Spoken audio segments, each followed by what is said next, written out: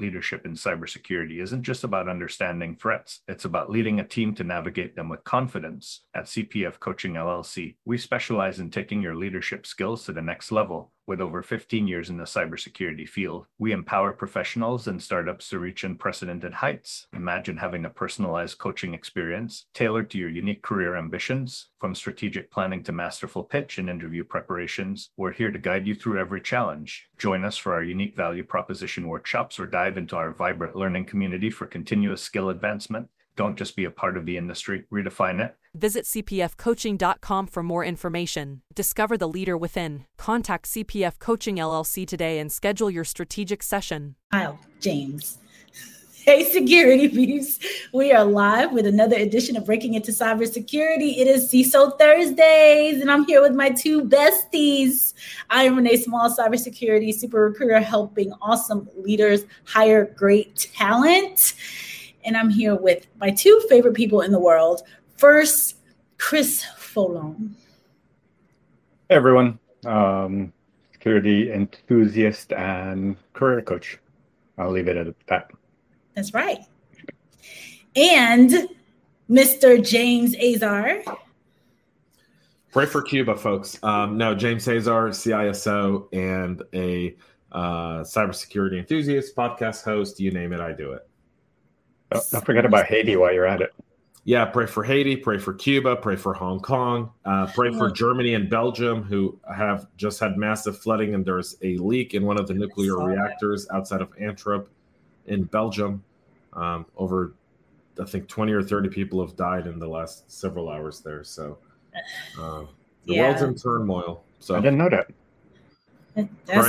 That's new. I mean, I didn't hear that one yet. I heard about the 50 or so. I believe, was it in Germany?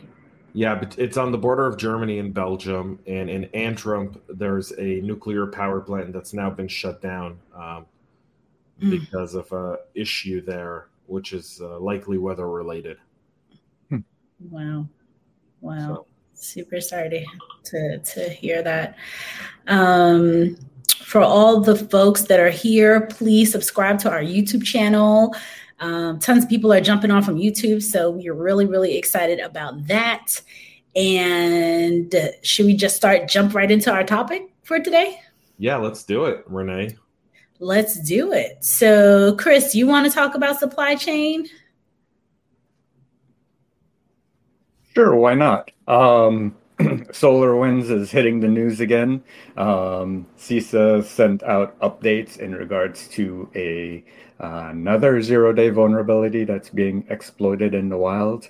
So, yeah, patch your systems. I mean, it comes back to what we've been saying from the beginning, right? Know what your risk is, where your risk stands, and when we talk about supply chain risk, we're talking about risk that is inherent in an organization outside of your control, but is part of the integral functioning of your business and critical functions. So you still have to understand the risks that come along with working with companies like that, and it becomes part of the risk equation for yourself and how you tackle working with them and putting in controls and mitigating controls while working with them. James? Yeah. So I agree with everything you said. I want to bring a human perspective to supply chain, which I think is very critical when we talk about breaking into cybersecurity, because at the end of the day, we do CISO Thursdays, and really the people who we speak with, all of you people who listen and watch and comment and, join in on the fun, you're all looking to break into security, or starting your careers into security, or looking to advance your careers into security. And then a question is posed. And that question that is posed is oftentimes around risk and supply chain. And that leads to a very interesting discussion. And the interesting discussion around that is, what is the responsibility of every person who works within security when it comes to the supply chain? And Chris brought up SolarWinds. SolarWinds, this is, like I said, we're going to get picked apart because of the original SolarWinds. So this is just an example of stuff that's going on. And it shows you the lack of sometimes ingenuity that we're lacking in security when it comes to the diversity of thought that we need from people with different backgrounds. So if you're a developer, if you've been a software engineer, we need people like you to transition into security. We do, because our supply chain challenges don't exist with a data center. They exist within the software aspect of the supply chain. So when you say that we need you,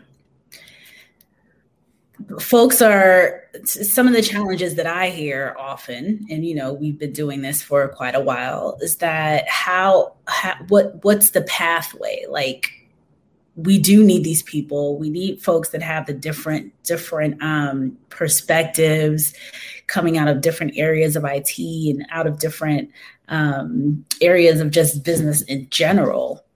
What would you recommend, James, from what you've been seeing recently, especially in terms of how, like a direct path for folks to get in? So when you think of supply chain security, those aren't entry-level roles, right? And Chris and I, we had the pleasure of being at an event together last week on Friday that Paul Cumming put together for veterans breaking into cybersecurity, which you guys inspired. You, Renee, and you, Chris, inspired Paul to do that. He pays you homage, I think, every single time he talks about the initiative, because he goes, you inspired him to do it. So one, hats off to both of you for being such an inspirational force to drive someone who's looking to serve a community that served all of us so loyally for so many years, being in the armed services, who volunteer to go and put themselves in harm's way in order to fight for our freedoms. Now, we take that for a second, and I want to go back to the point that I was trying to make, where Chris and I last week, when we were on the Zoom call, one of the things that I brought up was the whole concept of our biggest shortage in cybersecurity today isn't a red teamer or a purple teamer or a blue teamer or a tier 1 or tier 2 analyst. Those are not the jobs I have a hard time hiring. I have a hard time hiring people in the mid to director level roles. Mid management to director levels, even VP roles are very, very hard to fill, because you look at that title and you realize you need someone with at least 8 years of experience. Well, how many mid-level managers have 8 years of experience in something, right? And there comes the whole issue. So yeah, we need smart people, and the way to do that is to go and take a cert from ISC Squared or from ISACA. Don't do it from EC Council, but from ISC Squared or ISACA or CompTIA or anywhere else where you can get a cert, as long as it's not EC Council. And there's an EC Council episode you guys should go back and listen to. I think it was 3 weeks ago when Naomi and I took over the show all by ourselves, right? It was the Naomi and James CISO Thursday. Right. But it was that specific episode that we talked a little bit about that. But go and get those certs. And if you're working somewhere, most companies give you training dollars. Go and get those training dollars to get certified in security, and then start to build those relationships and cross over, because we need those people. I need someone who understands software, but also understands security, but also has the soft skills to lead a team or manage a team. Yeah. And Naomi, go ahead, Chris. I was going to say, I have a LinkedIn group dedicated to advancing your cybersecurity career. And a gentleman yesterday said he had 11 years of experience in IT and was wondering how he could move over into cybersecurity. And I said, start with where you are. Look at the systems, hardware, software that you're securing, that you're running, and see how you can ensure that they run more securely, run more efficiently, help enable the business. And just by doing those security-oriented things within your role, you can make your senior leadership aware, or your security leadership aware, that you have a passion for this, and then they're more likely to recruit you within your organization. Yeah. And to Chris, to add to what you're saying, I'll be Naomi for 2 seconds. She talks about this often. saying, be that cybersecurity champion. If you're already in an organization. So if you're in the organization, you're somewhere else in IT. She talks about this all the time, being that champion, being that, volunteering your efforts in the security department so that they're aware of you. You're the cyber champion for your group. You're communicating with them while you're doing what James is talking about in terms of getting the certification. And just so people are aware, what I've seen when it comes to certs, because I get this question all the time too, like what cert? And the cert is not going to get you the job, but the cert will show that you have a level of education and knowledge, and clearly you're trying to go in this direction, and layered on top of the things that you already know and some practice with what you're doing, makes you a valuable candidate for an organization. So some shout outs here. Paul Cummings, he says, team awesome. Paul, we were just talking about you 2 seconds ago. James is saying how awesome you are with the group that you started. And so thank you so much for being here. While we're talking about Paul, they're putting on a veteran only career fair virtually that him and his group are organizing. You're working to get organizations who are looking to actively recruit veterans to collaborate with them and to do active hiring on site. That event will be September 24th. So reach out to Paul Cummins and or Peter Klein at Boots to Books for more information. Thank you, sir. And Paul, I know I have a message in my inbox from you. Yes, I will be there helping to get some folks into some roles for sure. So Peter Klein says, wahoo. Jonathan Harris said hello earlier. Let's see. Al Minigan says hi. Good afternoon. Where's everybody reaching out from? I try to remember to do that early in the show. And Jeremiah Parker as well. So Paul, you're doing some awesome things. Thank you so much for being the person that you are in the community. So folks, are there any other questions that people have as we talk about supply chain, as we talk about, breaking in, transitioning, bringing the experience that you have from one area into another? Chris and I, when we wrote the book, where's the book? I had it right before we went live. Wrote the book. That's another thing. Everybody has to get our book. Put it closer, Chris. Closer. I'm going to zoom you in on you right there. Perfect. Develop your cybersecurity career path. How to break into cybersecurity at any level.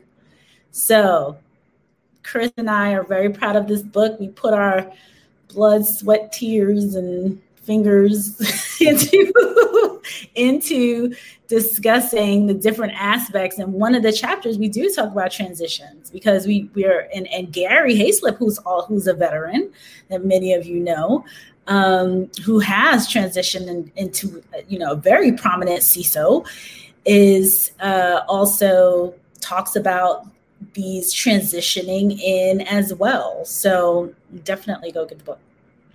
And when you think about supply chain for your organization, you want to think about any organization which you send or receive information from.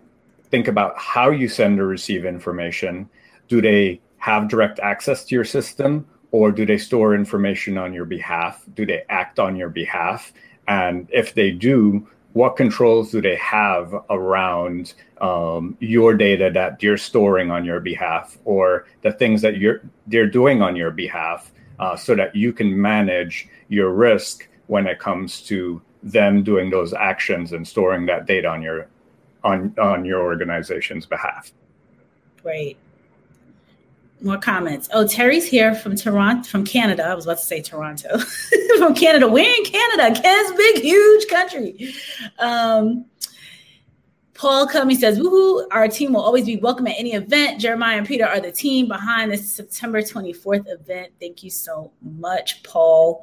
Peter Klein says, thank you so much for sharing, Chris. Renee and James, thank you for the great information as well. Awesome. And Paul is thanking Chris for signing up, offering a signed copy to Jeff Fields during the monthly mentor event. Yes, so we're giving away signed copies of the book. Chris did a phenomenal job. I saw the pictures of the books being mailed out this week, where this is, what we've been talking about, people transitioning. So do folks have any questions? Oh, he's from Montreal. Sweet. Any questions when it comes to supply chain? Do people even know what supply chain is? Well, so everything is part of a supply chain, right? So let's define that real quick. Yeah. Today we live in a world that's all SaaS, right? So an average organization, an average person, I think today has like 180 different logins and passwords for 180 different softwares that's being used in your personal and work life. So think of all the apps on your phone. So James, for the people who don't know what SaaS is, software as a service. If they don't know, software as a service. So you look at all the software as a service that we use, anything from like a Canva to Office 365 to you name it.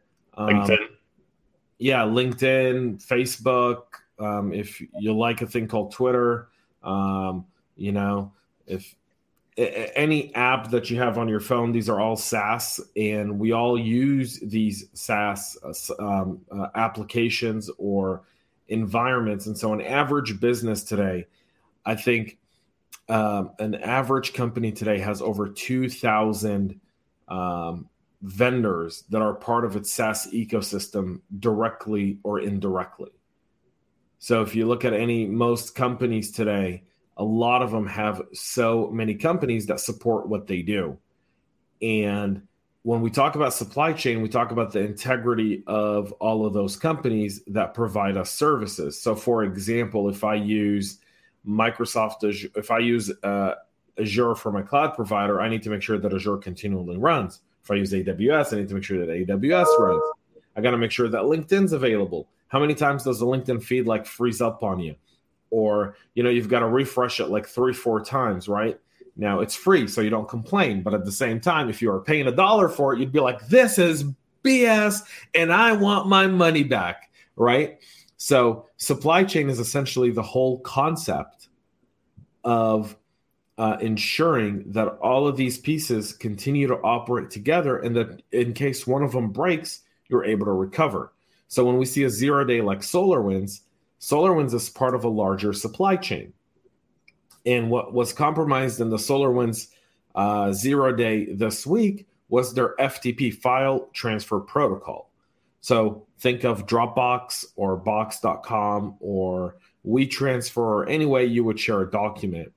Google Drive. Exactly what was compromised. I'm sorry, Chris? Google Drive. Yeah, Google Drive, you name it. Yeah.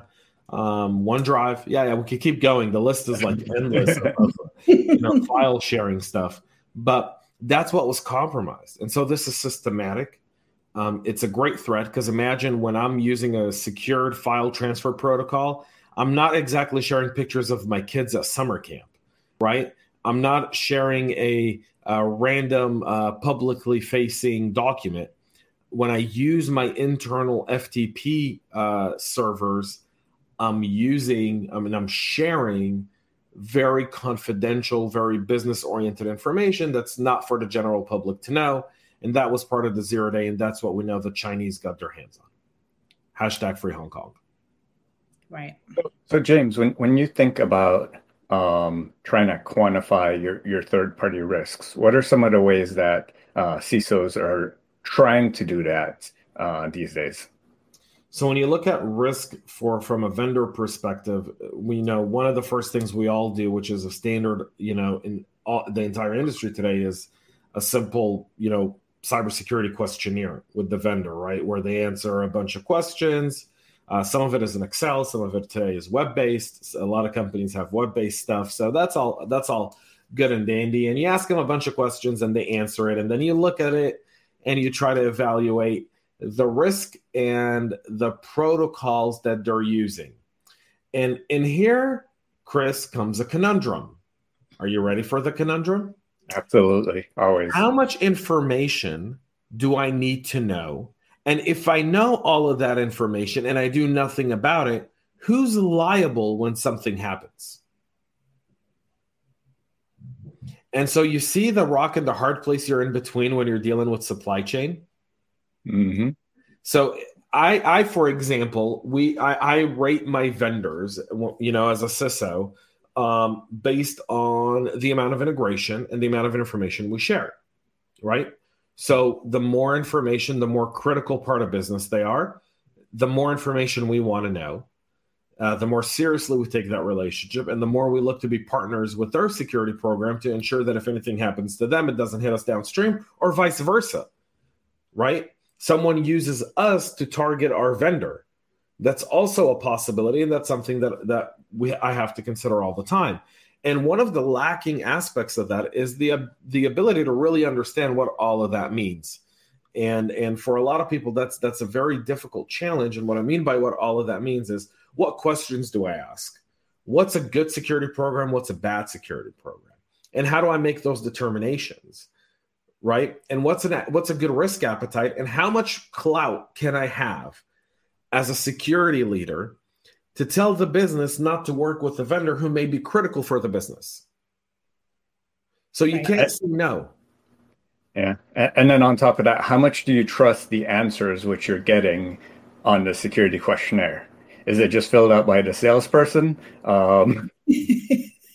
just to get the sale? Or is it filled out by technical staff? And how do you validate that you're continually doing this versus a point in time when you ask that questionnaire? Right. So this kind of takes the idea of a questionnaire, which I think is very outdated, right? It's almost like they've taken the idea of a questionnaire almost like a patient intake at a doctor, right? So the first time you go to a doctor and they're treating you, they go, "Hi, Mr. Chris, wonderful, Christoph. So have you ever had any seizures in your family?" "No." "Okay, thank you." But a year later, someone could have a seizure in your family, right? But if they don't ask you that intake, if you're with the same doctor for 20 years, there's a very good chance they wouldn't know, and you get ill, and they don't have all the information to treat you properly. And the same applies in security. These intake forms have to be done consistently. It's got to be a continuous monitoring program. It's one of the things that we talk about in security very often, and it's something for people that are trying to break into the industry to really bring with them from an attitude perspective, because I think from a hiring perspective, it gives you an advantage over someone who doesn't understand it. And what that is having a business sight into security. So don't come and talk to me just about my Windows servers, or how you know how to use Shodan, or you know how to do a little bit of threat intel, or you're an OSINT magnificent person and knows how to do OSINT. All of those skills are wonderful and magnificent. But the way I will pick you for a role is if I see that you understand how the business operates and how you're able to view the company. So some of the best questions I get from people who interview for roles that are leaders in my organization are people who came and said, "Well, how well do we operate with DevOps? What kind of relationships do we have with them today? What are some of the relationships you wish got better within your organization?" Now, what kind of powerful questions are those when you're interviewing for a job? What does that show the hiring manager about you and about the way you view security? You view security as a business function. And I think that's very, very critical. When we talk about supply chain, we're not here to talk about 0 days and how do we fix them and technology and all that stuff. We want to bring the human element, the kind of advantage that will give someone who's trying to break into the industry is understanding the inner complexities, the spider webs of technologies and APIs that derive an ecosystem that is 50 tabs open on my window as we speak. Literally, I've got 3, and my 4th monitor will get here later today. I have 4, 5, 6, 7 monitors in front of me as we speak. Well, 6, 7 will be here later today. BD much? Yeah, your comment backstage, by the way, if you look bored. No, I don't look bored. I'm trying to answer something on one of my monitors. He's monitoring the 7 monitors. It's tough out here. He's a SOC analyst. Clearly. I would never be a stock analyst. I still have a soul in my body. I have a soul. It's right here. It's away from my liberal arts degree. It's away from all of that stuff. It's right here. Liberal arts, 27 minutes in today. So I just want to point that out. We should start a pool for donations. When is James going to do liberal arts? Right. Get that liberal arts degree, James. So Al Minigan wants to know, SSO, single sign-on, bad idea for SaaS or supply chain? So depending on how you manage your SSO. So if you look at Azure Active Directory and some of the new features that exist within. I'm sorry, James. I just want to make sure that we give the acronym. So SSO is single sign-on for people who may not know. Go ahead. So Azure Active Directory is essentially what Microsoft is. I think it's the Okta killer. All right. I'm just saying that right now because I think most organizations use Azure Active Directory. And so as they transition to Azure Active Directory, it's synchronization and the ability to use Microsoft as an authenticator, especially with Microsoft Hello, is very, very pretty decent. Depending on how you manage it. And I think single sign-on is all about how you manage and administer it and how you build your permissions.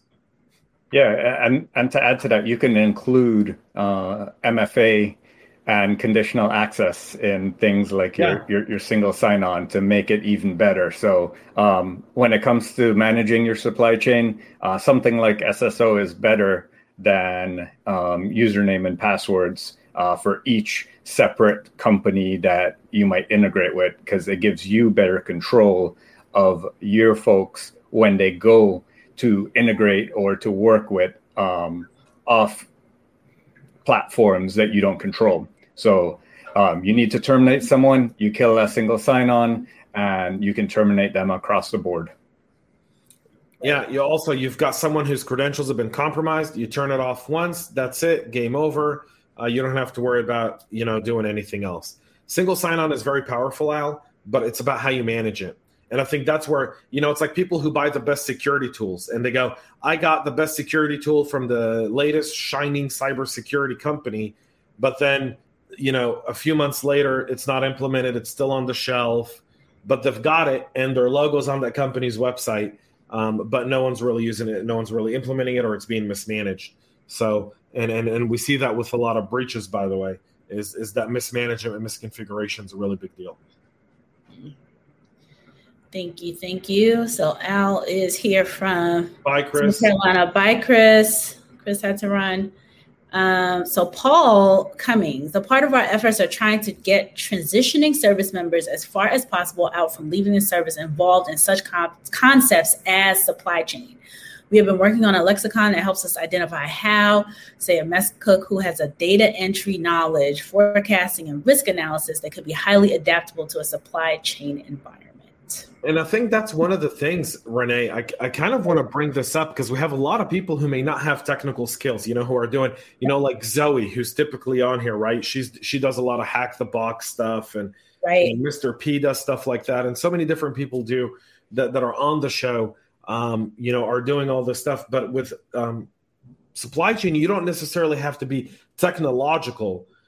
You've got to be analytical. And that's a very different set of skills. Mm-hmm. And your analytical mind is what's working there. So you're almost, you're whiteboarding and you're building all these different, points that you're trying to put on something, and you're trying to identify what are some of the risks and how do you position different data somewhere. And so you're able to build that knowledge over time. But that analytical mind is not something you can get in a cert. Right. Like one of the things I love about Renee can make things very, like when I'm having a bad day, I know I can call Renee and Renee cheers me right up. Like just the way she answers her phone, that smile, just bam, game over, folks. Like you can't be upset anymore. Right. But I try. She has that ability. So, and that's something that isn't taught to Renee. She didn't go to a boot camp to get it. Right. It's within her personality. And the same thing applies to analytical minds. You have an analytical mind. You're very analytical in nature. So there's roles within supply chain that are analytical to begin with. and not very technical. Yeah. So I think the next part of and Paul, I think this is a phenomenal effort that you're putting forth, because it's so difficult sometimes to figure out how. It's like, the what, that where you want to be, right, as a transitioning veteran or as anyone, right, trying to make the transition. But people tend to think, okay, that expression, I'm going to throw the baby out with the bathwater, like I'm starting from scratch. I don't know anything. The skills that I have, they don't know what to do with the skills that they have and what skills could translate. Because you may be thinking, I don't know this, or I've never seen this, but a skill that you get from either your time in the military or your time doing whatever it is that you did prior to wanting to get into security is very valuable. So I appreciate the effort that Paul is putting forth and others in regards to this. It's really good work. Me too. I think what Paul is trying to do is a topic we're going to have for next week's show, which is called the cyber vocabulary, right? And one of the things that Paul's trying to do is he's trying to create a dictionary, a sort of lexicon that translates military to civilian, and then translates skills to job requirements. That's great. Right. And one of the biggest impact for veterans and one of the biggest challenges for veterans is if you've never served and you're interviewing a veteran, you don't really know how to go about translating the stuff that they say. So when someone tells me I led, a unit for, I was in charge of a unit that operated, in the field with, we did machinery work, or we did, artillery or whatever that is. Right. Or I was in an air base and I was in charge of running all maintenance on aircrafts. Well, you look at that and you go, so he was a mechanic, but you're like, yeah, but he was a mechanic for $600 million pieces of equipment, or, right. Like $350 million piece of equipment or a $25 million piece of equipment. And he was running the kind of stuff that, some people don't do in their entire career at the age of 18, 19, 20, and 21. When some people were still, drinking vodka, this person was managing very substantive equipments. And so that stuff is a huge advantage, because it lets you know that the person has the capability to manage and see big picture. Absolutely. It's not something that you can get in college, right?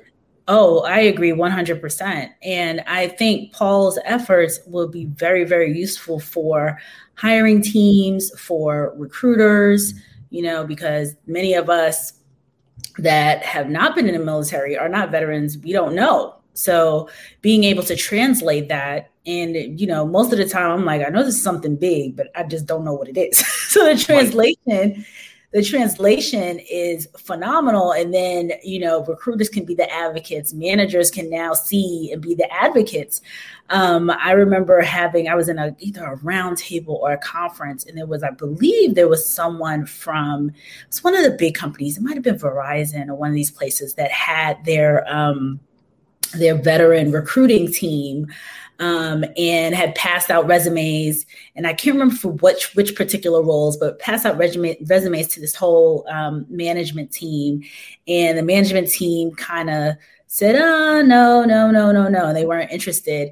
And the veteran recruitment team said, we're bringing in these people anyway. And they decided to bring in,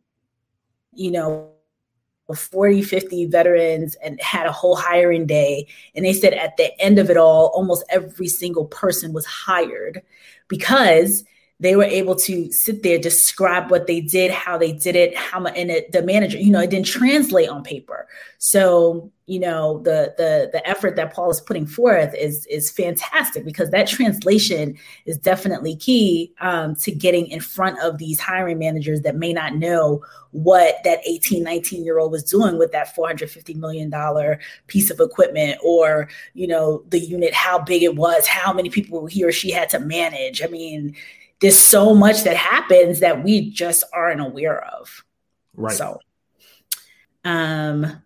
Paul is saying, I cannot and will not take full credit for this lexicon. Jeremiah Parker is my counterpart on this effort. Paul and Jeremiah and team. Absolutely. Well done. Yeah, well done. Really well done.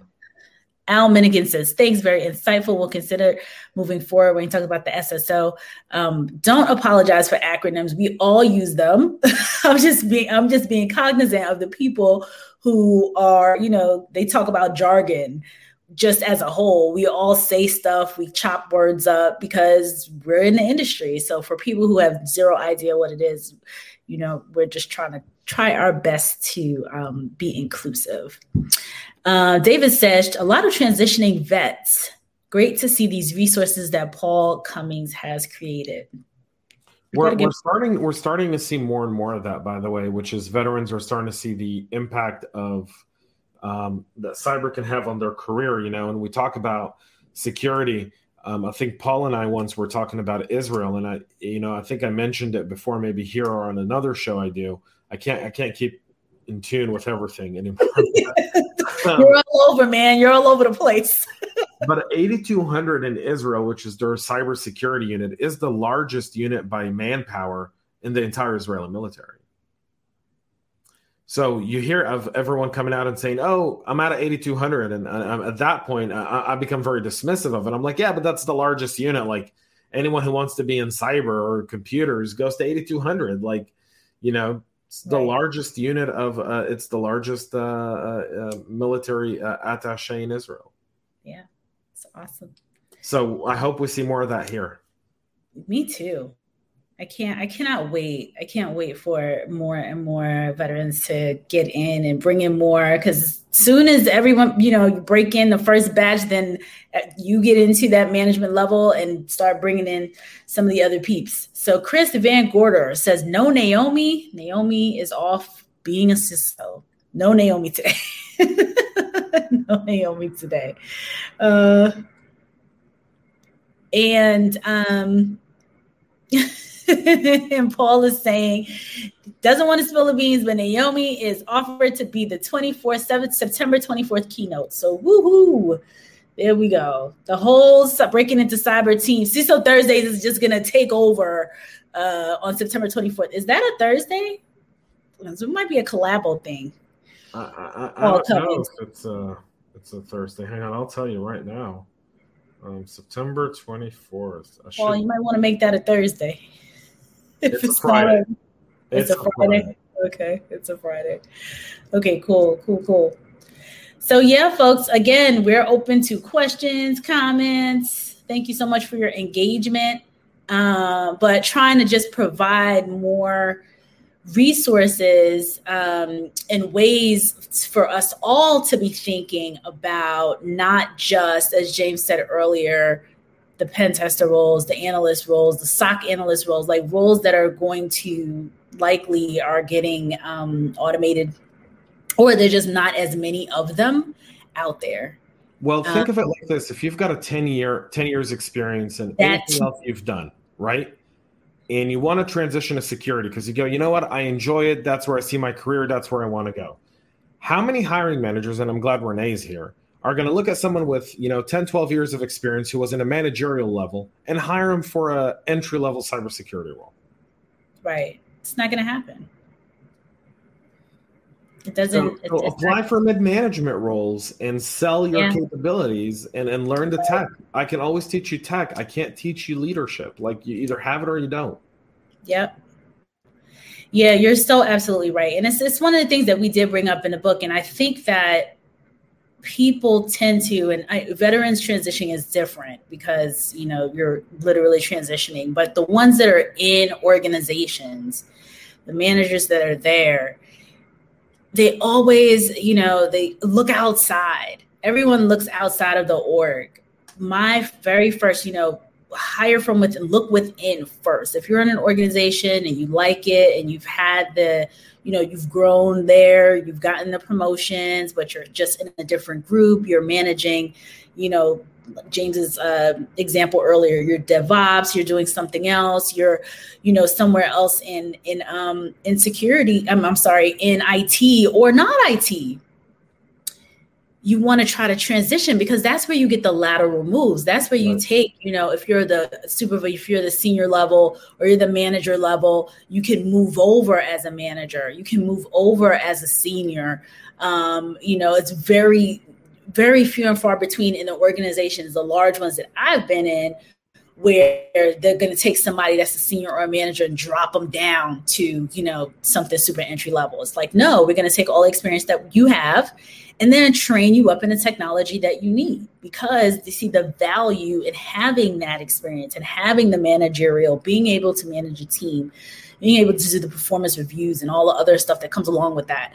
So it's just very, very important. And James is right. A manager is not typically not taking someone with 10 years and sticking them into some role from the outside or the inside because they know the person's going to be bored in 3 months. Like, you're going to be able to pick up this stuff very quickly. You're overqualified already. Take the information, the skills, your knowledge, your abilities, everything that you have already, and transition as laterally as you can. So. Yeah, that's a great point, by the way, which is, you got to take everything for what it is at face value, but you've got to be able to, if you've got 10 years and you're applying for entry-level roles and you're saying, no one's calling me back, well, I've got news for you. No one is going to call you back because you're looking at an entry-level role and you're going to get bored. It's not going to be worth it. And that's just the truth. It has nothing to do with anything outside of the fact that you're going to really be bored and you're going to have someone else managing you. And when you're used to being managed and managing, entry-level roles, right. And you go to being one that's managing an entry-level role, it sets you back. There's a ton of stuff that you can do from a mid-level management role that don't require you to actually know code or know technology. You need to be able to know how to manage people and learn on the fly, and you'll learn on the fly. And honesty, I think ingenuity and honesty from leaders is always like the best. Like, hey, I'm here. I don't know everything you guys are doing, but I'm definitely going to be learning from you. But at the same time, I'm here to make sure that you guys are able to do your job to the best way possible and that we're delivering on time. And, you go forward from there. Yeah.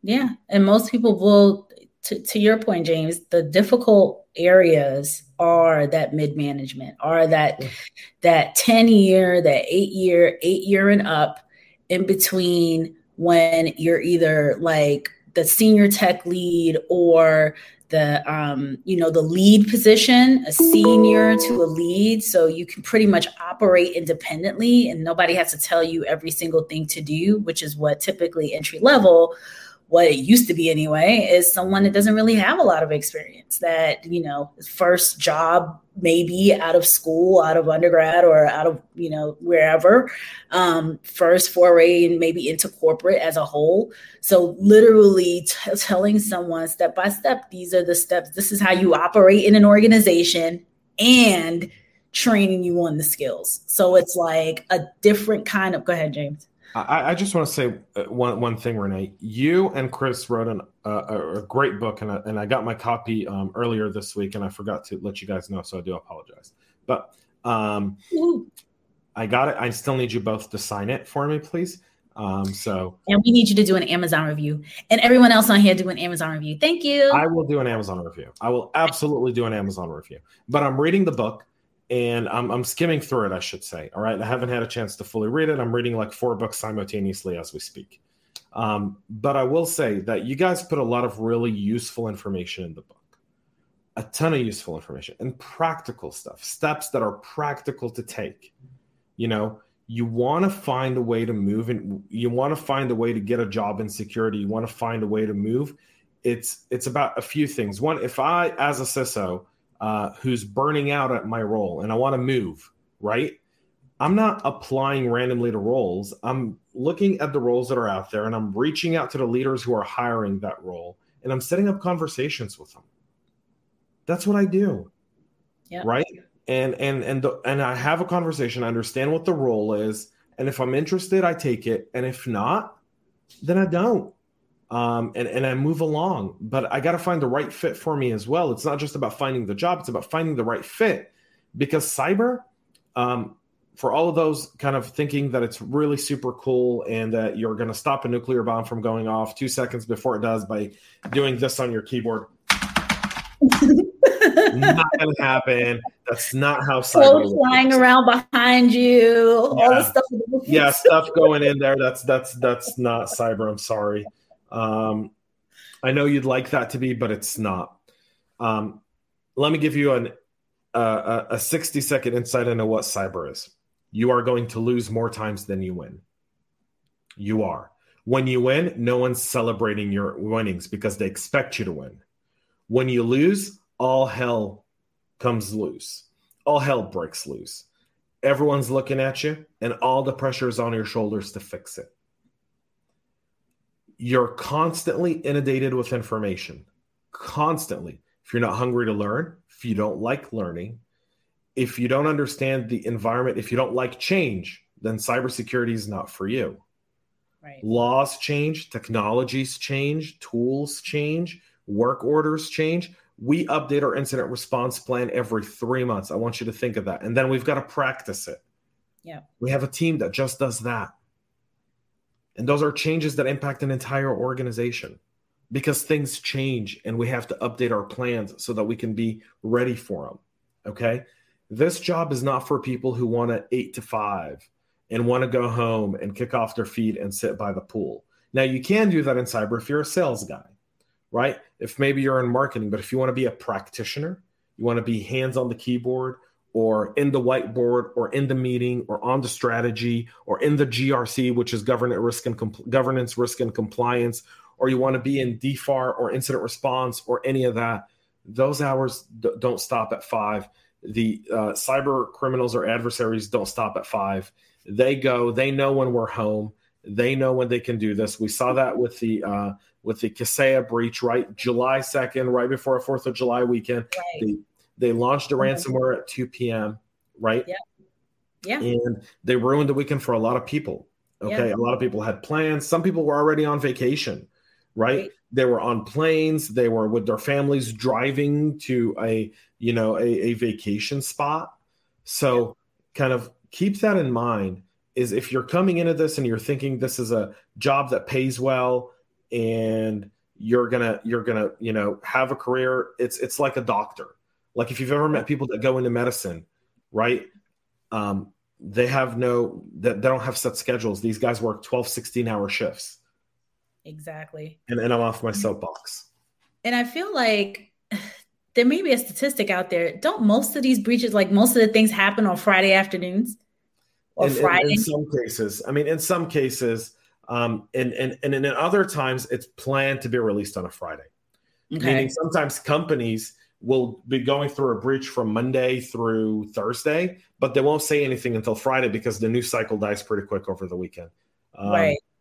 With Kaseya, that was the complete opposite. The ransomware and then the ransom note went out and it disrupted the MSPs and it put companies out of business on a very busy weekend.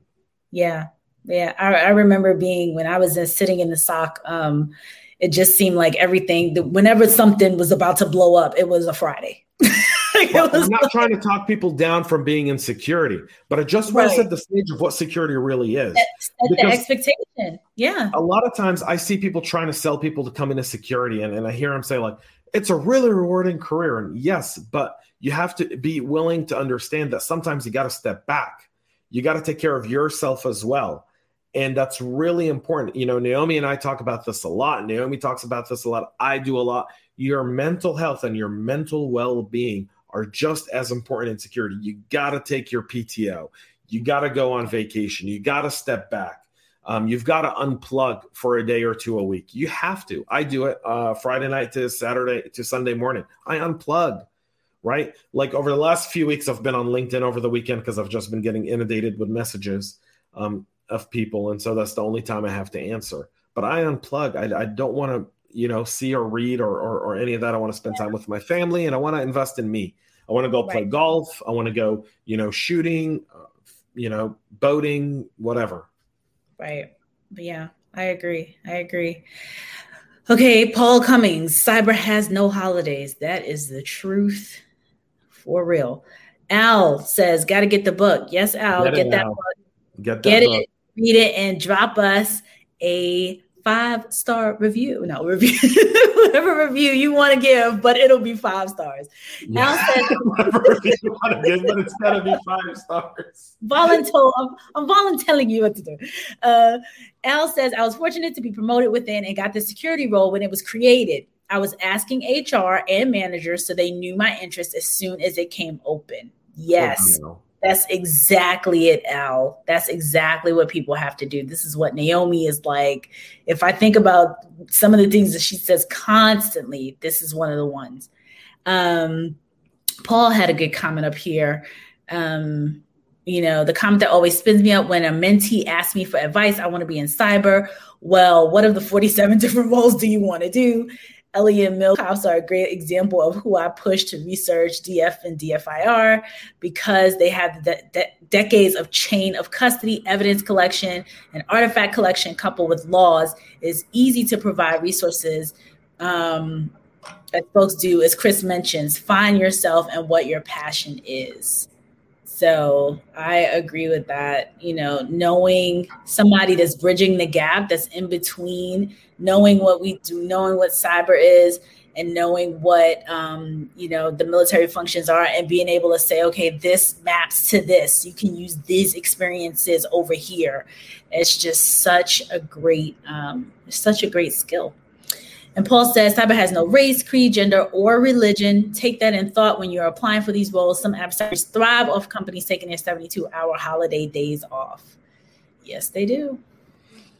They absolutely do. Absolutely do. And then this is Mark Schleisner. Hey, Mark. The book, absolutely 5-star. 5 stars. It is very practical. And I gotta say, I enjoy practical books. I don't like theory books, right? Yeah. Like the theory of being an 8-minute work week or a 1-minute manager, like those are the dumbest things on the planet, right? Like, I'm sorry. I know some people may be like, oh, that book changed my life and I'm glad it did. But to me, it was a theory book that had no practicality because humans, you can't interact in a minute. And if that was the case, then no one would have COVID depression because 1 minute of human interaction would be just enough. Exactly. And I was going to say with this book in particular, what I love about this is that it's 3 different perspectives. So it's Gary the CISO, who also is who transitioned as a veteran, Chris with bringing the, mid-level transition or coming from the help desk, transitioning over. And then he's also a college professor. So that aspect. And me from the HR side and the recruiting side, and seeing what so many leaders look for when they are bringing in talent and transitioning talent. So the 3 perspectives I thought was just so cool to see with practical, like, hey, this is what you should do. Like I talk about in the recruiting section and working with recruiters and HR and stuff like that, people that go to headhunter type recruiters, like recruiters that work for agencies that are looking for talent. If you're breaking into the industry, it's not very much that we typically can help you with because our client is paying us a ton of money to find them the exact need that they want. So if a person is trying to transition and, we present someone, they're like, this is not what I'm paying you for. We're paying you to go poach the exact type of talent and bring us the exact type of person. So we give that practical advice, like, hey, go reach out to the manager. What James said earlier, find a role looks interesting, reaching out directly to that hiring leader, finding out what they're looking for, having the conversation. We talk a lot about the networking component because we think that's very, very, very important. I talk about, in particular, knowing kind of what Paul brought up, knowing yourself, doing self-assessments, just understanding like, hey, that pen tester thing sounds cool, or it sounds cool to be a part of incident response, or just James with, parts of security. Like if things are happening on a Friday night, are you one of these people that when things happen, Or do you want to jump in or do you want to cower? Which is I feel like, and I may have put the story in there. I don't know if I put it in. I think I put the story in this book. There was a manager that talks about someone who transitioned over. I can't remember if I put in this story, and a leader. And she talks about bringing someone from, I believe the person was from like accounting. And long story short is the person, she felt there was a transition and she knew this person had good leadership skills and management skills and can manage people and all that stuff. And she also said to this person, hey, I can train you up I can give you the technology. But you have to be confident, and come over. And so when a person moved over from either accounting or audit or something into security, as a manager, he kind of floundered. Long story short is she asked him like, hey, when something's happening, what overcomes, like, what do you feel in your body? Like, what do you want to do? And the guy said, I want to go under a table. I want to put a blanket over my head or something. And she's like, this is not for you. Like, yeah. You can't be cowering. Like, we need people that, like, when this stuff shows up, you just guns blazing, like, you got to get in there. And so he transitioned back. So, we gave, I believe, I can't remember how many stories I put in here, but I think I put in a story that was similar to that. But it's really, really knowing yourself and knowing, like, is this something that I can do? Or is this something I'm good at doing? Is this something that's going to make me completely freak out, completely stress out? Things like that. Paul adds in here, take this as a great resource for anyone listening today. Cybernight.us provides a cyber KSA. KSA stands for Knowledge, Skills, and Abilities Assessment. Very, very cool. I like Strengths Finder. That's one of my favorites because it's quick. And then, there's tons of them. But actually, for the assessments, for the list of some assessments, buy the book. Buy the book, folks. Buy the book. So we are 1 minute to 2 p.m. Eastern. James, anything else you want to say before we wrap? No, not at all. Thank you so much, Renee, for everything that you've done, inspiring so many people in our industry. You're unbelievable. Same to you, my friend. Thank you for always being here. A wonderful ball of joy, telling us about the liberal arts degrees and all that other fun stuff. Can't do it without you. You are the CISO and CISO Thursdays, especially since Miss Naomi wants to be taken away, going off and doing other stuff. But in any event, folks, Naomi means well. I know. I'm joking. She's getting pulled in 700 different directions. Naomi is a gem. And she knows we are joking around when we say, where is she? We know she is. We just miss her. That's why. Hard at work. Yes, yeah. We miss her. So Paul has extra books to give out, which is awesome. Folks, next week we are talking cyber vocabulary. Be here or be square. We are going to put out we'll also have a guest with us. We'll also have a guest next week. I think Chris Rodriguez. Yeah, we will. Yes. So exciting. You guys are going to get the info early, and you'll be able to like put it on your calendar and all that other good stuff. So stay tuned. Have a great week, everybody. Bye. Bye, everyone. In the rapidly evolving world of cybersecurity, your business needs a guide that's as dynamic as the threats you face. CPF Coaching LLC delivers unparalleled expertise to elevate your cybersecurity startup or business with a decade and a half of specialized experience. We're not just advisors, we're your strategic partners in growth and risk mitigation. Our tailored advisory services range from immediate hourly guidance to comprehensive 3 or 6 month packages, all supported with encrypted messaging for real-time assistance. For more information, cpfcoaching.com is your destination. Forge a path to success and distinction in the cybersecurity landscape. Connect with CPF Coaching LLC today and secure your business's future.